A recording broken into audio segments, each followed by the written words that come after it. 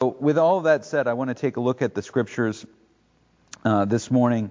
Particularly, we're going to be looking at two individuals. We've been going through, in the Advent season, we've been going through and looking at mothers and sons that prefigure Christ, Mary and Jesus. And the challenge, of course, with doing that is there's so many layers to how the Old Testament was structured, and we have so much going on in so many different eras and periods and lives. Last week we looked at some really difficult passages dealing with, Jacob and his 4 wives, and then Judah and his daughter-in-law. And we're not going to recap that. You can just watch the video from last week. But Naomi from the book of Ruth and Hannah from the book of 1 Samuel. So just to set the context of this, these are both families living in the period of the Judges. Now I was going over some notes on the book of Ruth, hoping to get them online. But I wrote them several years ago and discovered there were a lot of archaeological errors, and so I had to go back and correct them. So I'm hoping to have that done this week, and we'll post it on the website. But there's a lot of debate about the date of the Exodus, when the people of Israel came out of Egypt, whether they even did. There's all these conversations. But we do have we have an end date. We know that this period of Judges, this period that we're going to talk about today, it ends around 1050 BC. It's the tail end of the Bronze Age. We call it the Late Bronze Age. This is a period of time that's marked by really chaos. The major kingdoms of the Mediterranean world at the time go through cataclysms. There's earthquakes, there's falls of kingdoms, and so there's not a lot of historical data for this time period. The Bible, very much, the book of Judges, Joshua, Judges, and Ruth, and 1st and 2nd Samuel, are really the best historical records we have for the time period. And what we can draw from them is that this was a difficult time. This is a stateless period. And by stateless, what we mean is there's no central government. There's no ruling government in place that is taking care of everything that's going on. Give me just a second.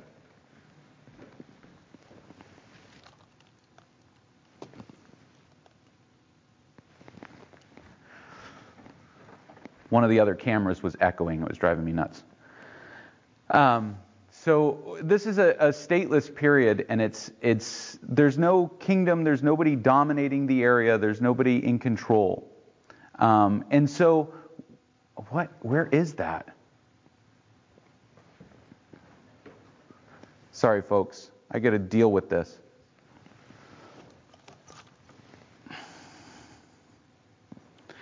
Zoom is wonderful, but it's driving me nuts.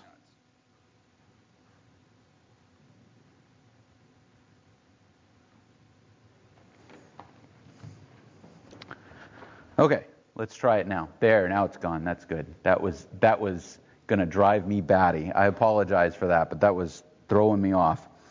So this is a stateless period. So there's no central government. So what happens is there's basically the rulers of houses and clans. They're pretty much the authority, and how things are is how things are. And in particular, we're going to be looking at situations that happen in the Judean highlands around Jerusalem, the town of Bethlehem, which is where Jesus is born according to the Gospels, has a very long history, and the first place that it takes center stage is in the book of Ruth. And so we're going to look there, the book of Ruth, and I'm not going to spend the whole time in this book, but Ruth opens with this. In the days when the judges ruled, there was a famine in the land. Literally, the land was evil. The land refused to grow crops. And a man of Bethlehem in Judah went to sojourn in the country of Moab. And so what he would have done is he would have gone east, he would have gone down out of the highlands of Judea, down to the Jordan River, some of the lowest points in the earth, then back up of the Jordan River to what's called the plains of Moab. These are they're plains. I mean, that's what they are. And they're just large areas really suited for raising sheep and goats. And Moab is really kind of an anarchic place. There's no king, there's no ruler, there's no anything. But this man goes to the plains of Moab, and he and his wife and his 2 sons. The name of the man was Elimelech, the name of his wife Naomi. The name of his 2 sons were Mahlon and Chilion, which means death and disease. Those are great names. They were Ephrathites. That means that they were probably descended from the original inhabitants of Bethlehem. So they're part of Judah. They're part of the people of Israel. But the fact that they're called Ephrathites indicates that they are Canaanites, that they probably are from families that lived there before the Hebrews came, and they become worshipers of the Hebrew God. So they become incorporated into the tribe of Judah. They went into the country of Moab and remained there, but Elimelech, the husband of Naomi, died, and she was left with her 2 sons. And these took Moabite wives, and the name of one was Orpah, the name of the other was Ruth. And they lived there about 10 years. And Mahlon and Chilion died, so the woman was left without her 2 sons and her husband. Now, I'm not going to recount everything that happens in the book of Ruth, but basically, you can go back and read it. It takes about 15 minutes to read. Naomi decides to go back to Bethlehem. Her daughters-in-law decide to follow her. She tells them to go home. One, Orpah, goes home, back to Moab, back to her mother's house. Ruth, whose name means friend, Ruth refuses to leave. She stays with Naomi. She goes back to Bethlehem. They arrive there at the barley harvest, which means it's too late to plant crops. So they're dependent upon charity. And Naomi is confronted with a real situation. She's had 2 sons who were married for 10 years and didn't have kids, and then died. And the indication, therefore, is that her line, her family, she has left is this daughter-in-law, Ruth, who has chosen to stay with her. Now, this world, there is a thing called levirate marriage. I mentioned it last week. And it is the idea that a family relative could marry a widow and raise children to the man who had died, if she hadn't had children. And the reason for this was that land rights passed from man to father to son. Now, there was provision for daughters to inherit land, but of course Naomi doesn't have a daughter. She only has a daughter-in-law. So how is she going to manage living with just this daughter-in-law and nothing else? And through a series of events, Ruth encounters an older man named Boaz, who's a landholder, who's a member of Elimelech's clan, and they get married. And I'm not going to go through the whole process of it. It involves a threshing floor and way too much beer, and you can read it on your own. But what happens is that they get married. Boaz makes arrangements for them to be able to be married. And at the end of the book, in Ruth chapter 4 and verse 13, so Boaz took Ruth, and she became his wife. And he went into her, and the Lord gave her conception, and she bore a son. So this tells us immediately that the problem was not Ruth. By the way, Ruth here, she's been married for 10 years. Ruth is probably in her early 20s. So that gives you an idea of she's still very much in the age of childbearing. And the woman said to Naomi, she bore a son. The women of Bethlehem said to Naomi, "Blessed be the Lord who has not left you this day without a redeemer, and may his name be renowned in Israel. He shall be to you a restorer of life and a nourisher of your old age, for your daughter-in-law who loves you, who is more to you than 7 sons, has given birth to him." Then Naomi took the child and laid him on her lap and became his nurse. And the woman of the neighborhood gave him a name, saying, "A son has been born to Naomi." And they named him Obed, who was the father of Jesse, the father of David. Now, if you read that, you'll notice that this son, Ruth's biological son, is called Naomi's son. All right? She is the redeemer of Naomi. So This son, Obed, he redeemed Naomi from the death of her husband and her two sons. And she raises him. She is his nurse. She provides for him. So although Ruth is his actual mother, it's Naomi who passes on the land rights and everything to him. Now, that's significant in the history of the Bible for a simple reason. What this does, Obed is the father of Jesse. Jesse is the father of David. That makes Ruth David's great-grandmother. What it does is it establishes the house of Jesse, the house of Obed, as a powerful land-owning, land-managing group, clan, tribe, whatever you want to call them, in Judah. Because the land of Boaz, and he's called a mighty man earlier in the text, so he's a pretty wealthy guy, and the land of Elimelech are united in Obed. So David's father, Jesse, becomes a very powerful person. He's Obed's son. He becomes a powerful person.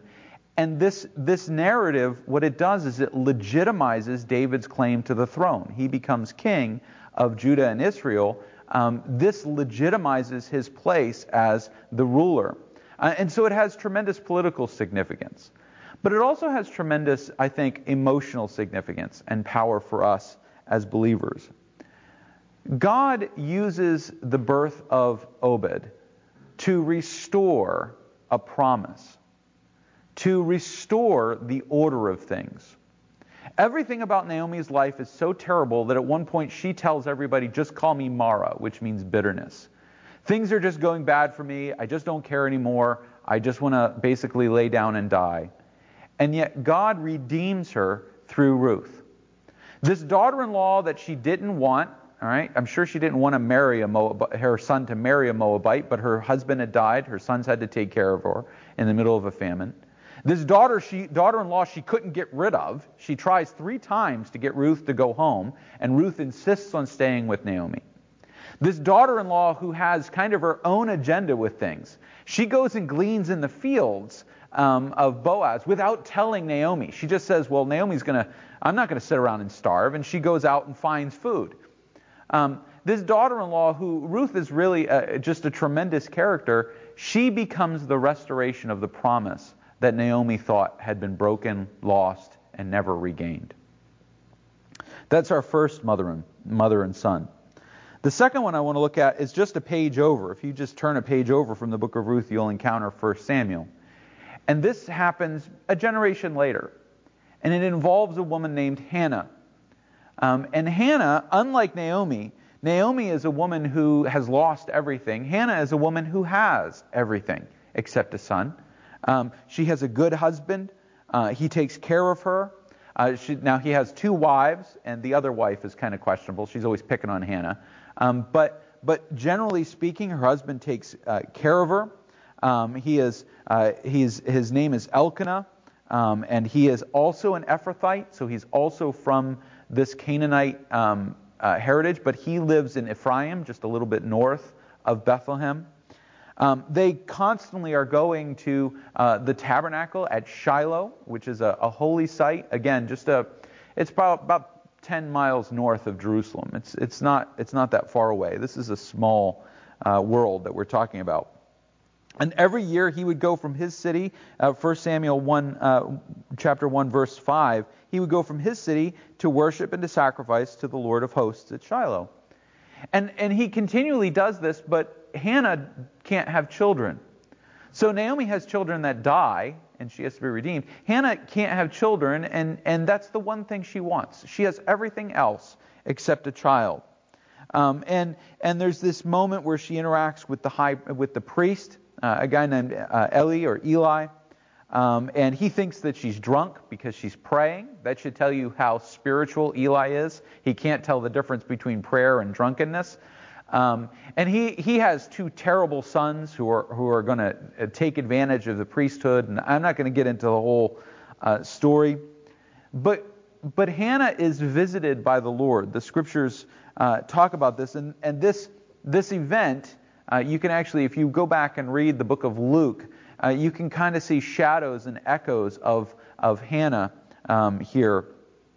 But Eli says to her, he finds her praying for a son. He thinks she's drunk. She tells him she's not.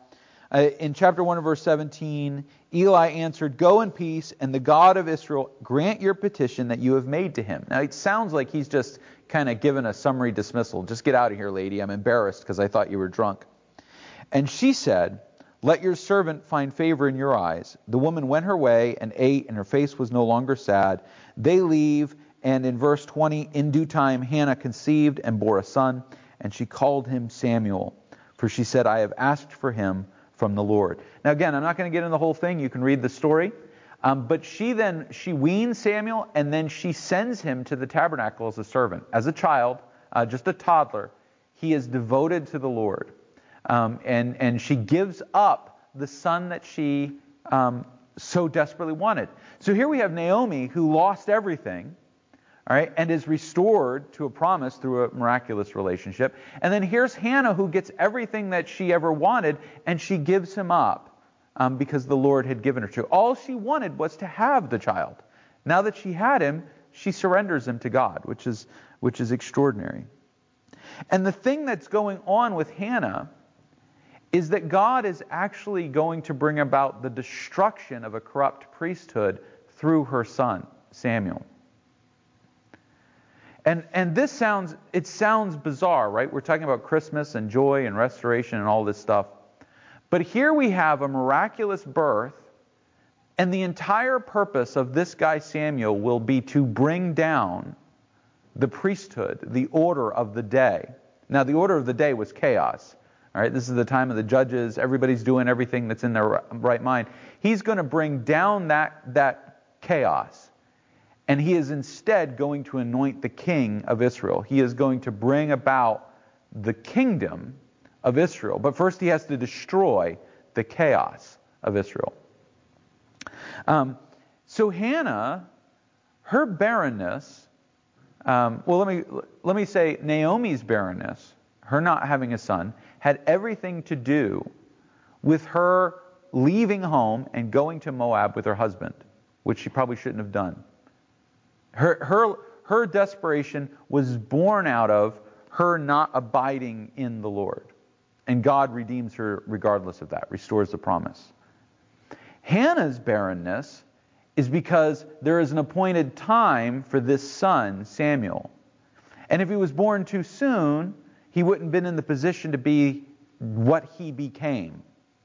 And he has to become an agent of the Lord. These two mother-son pairs picture for us in different ways the coming of Christ. In Naomi, we see a world in need of hope. We see a mother who has lost everything, and God brings about a miracle to restore hope. And from that perspective, we as sinful human beings, we can look back at Naomi and say, God can work despite me.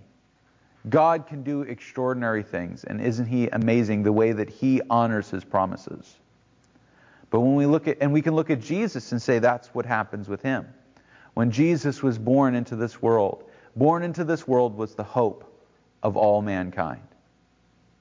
But then we can also look at Hannah, and we can see that hand in hand with hope is the destruction of man's chaos.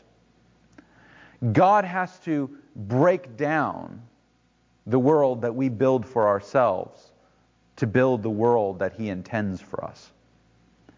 And that's a hard truth. That's a hard reality. Samuel's job through his whole life will be to tell people they are wrong. Now that's quite a job. He will attack Eli and tell him he's wrong. He will have to deal with the people who take the Ark of the Covenant like it's some kind of war totem and carry it into battle and get it lost and goes to the Philistines. There's a great story in that and results in rats and hemorrhoids, and I don't want to get into it. He has to deal with that. Then he has to deal with people that want a king, tells them they shouldn't have a king. They get a king, he's a terrible king. Then he has to get rid of that king. All through this course, Samuel's job will be to destroy the world that people want to give them the world that they need. And while we might look at Christmas and we might see all the hope and joy of Ruth and Obed, we need to remember that when Christ enters our lives, there are things that have to go.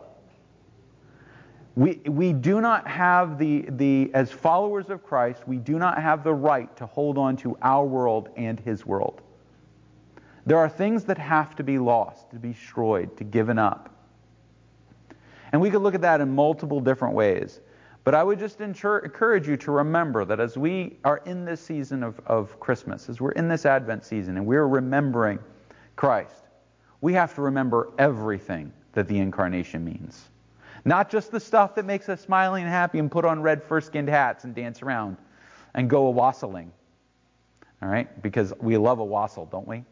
But rather that there are things about Christ entering our lives that make us uncomfortable, that have to be broken down. There's repentance. There's trial.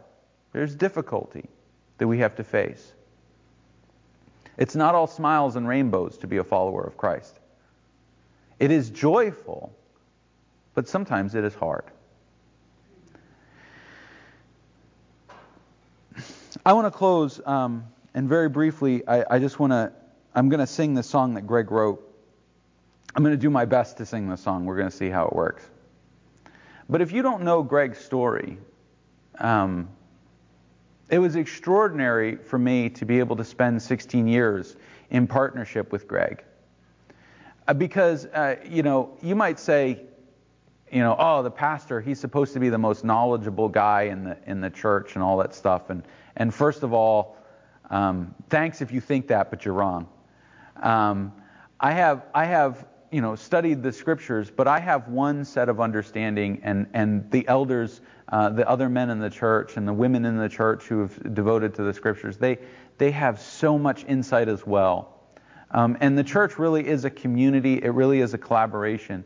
And Greg came to the Scriptures from a very different point of view than I did, because Greg came out of the Watchtower Society. He came out of a what could be loosely called a Christian organization, a Christian belief that denied the deity of Christ, denied the eternality of punishment of the sinful. There's a lot. I could talk at length about it. I'm not going to get into it into too much. Devoted to works, religion, just do enough good and you'll be a part of the special people.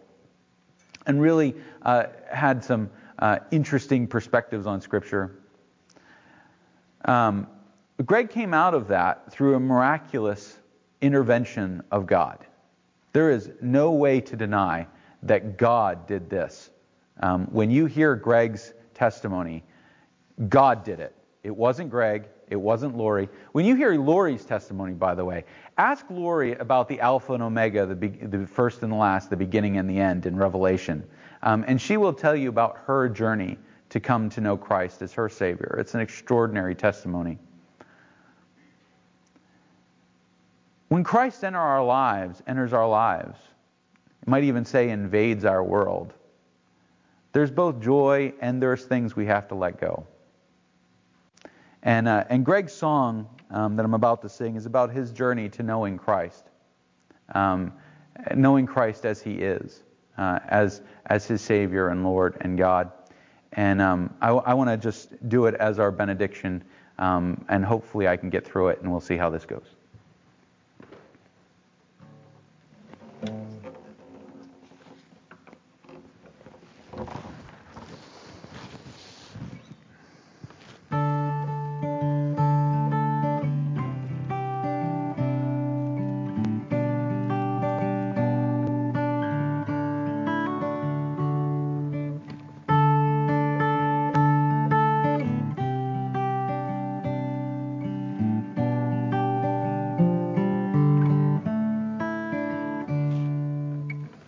Tell you a story, it's one that most all know.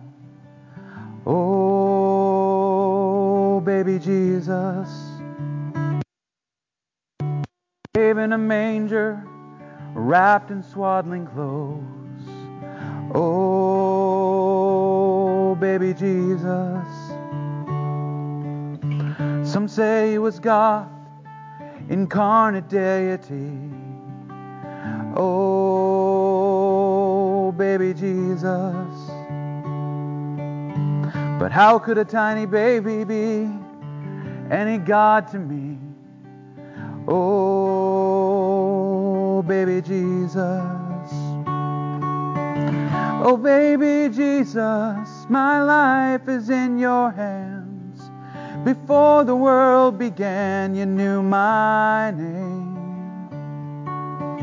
Though I resisted, you loved me just the same.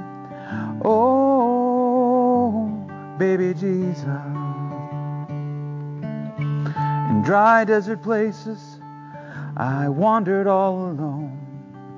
Oh, baby Jesus. Would your incarnation become my stumbling stone? Oh, baby Jesus. Oh, baby Jesus, my life is in your hands. Before the world began, you knew my name. Though I resisted, you loved me just the same. And oh, baby Jesus,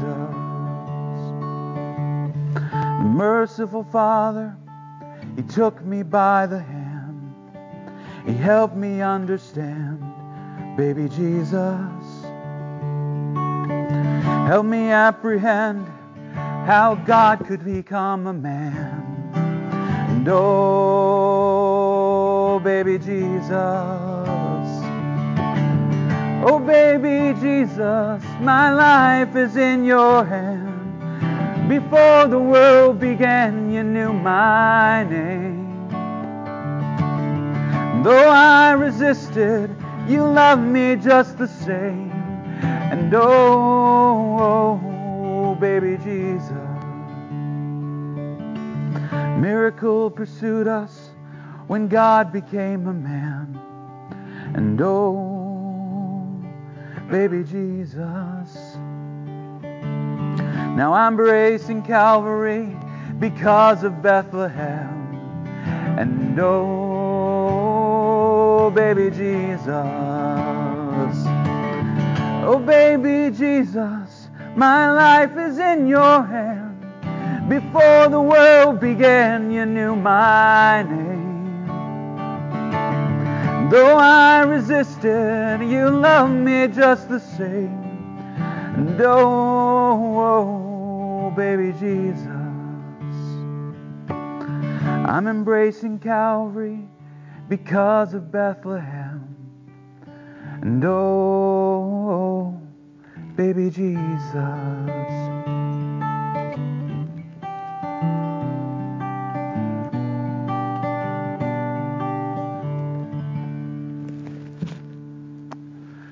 My brothers and sisters, as we go into a broken world, we could weep. And I got to be honest, I teared up a little bit when I was standing in the lawn with Lori and Micah and Bree, because all I wanted to do, and you know this, Lori even called me to tell me, she's like, I know how much this meant when you said it. All I wanted to do was just embrace them. Not because I'm sad for Greg, because I got to tell you, I'm not worried about him at all. He and Ron are causing trouble in heaven already. I'm sad for us because we have to continue to live in a broken world and look forward to the day when we can join with them. You know what? I don't have tears because Greg is with the one who called him to himself. And so let's celebrate the incarnation.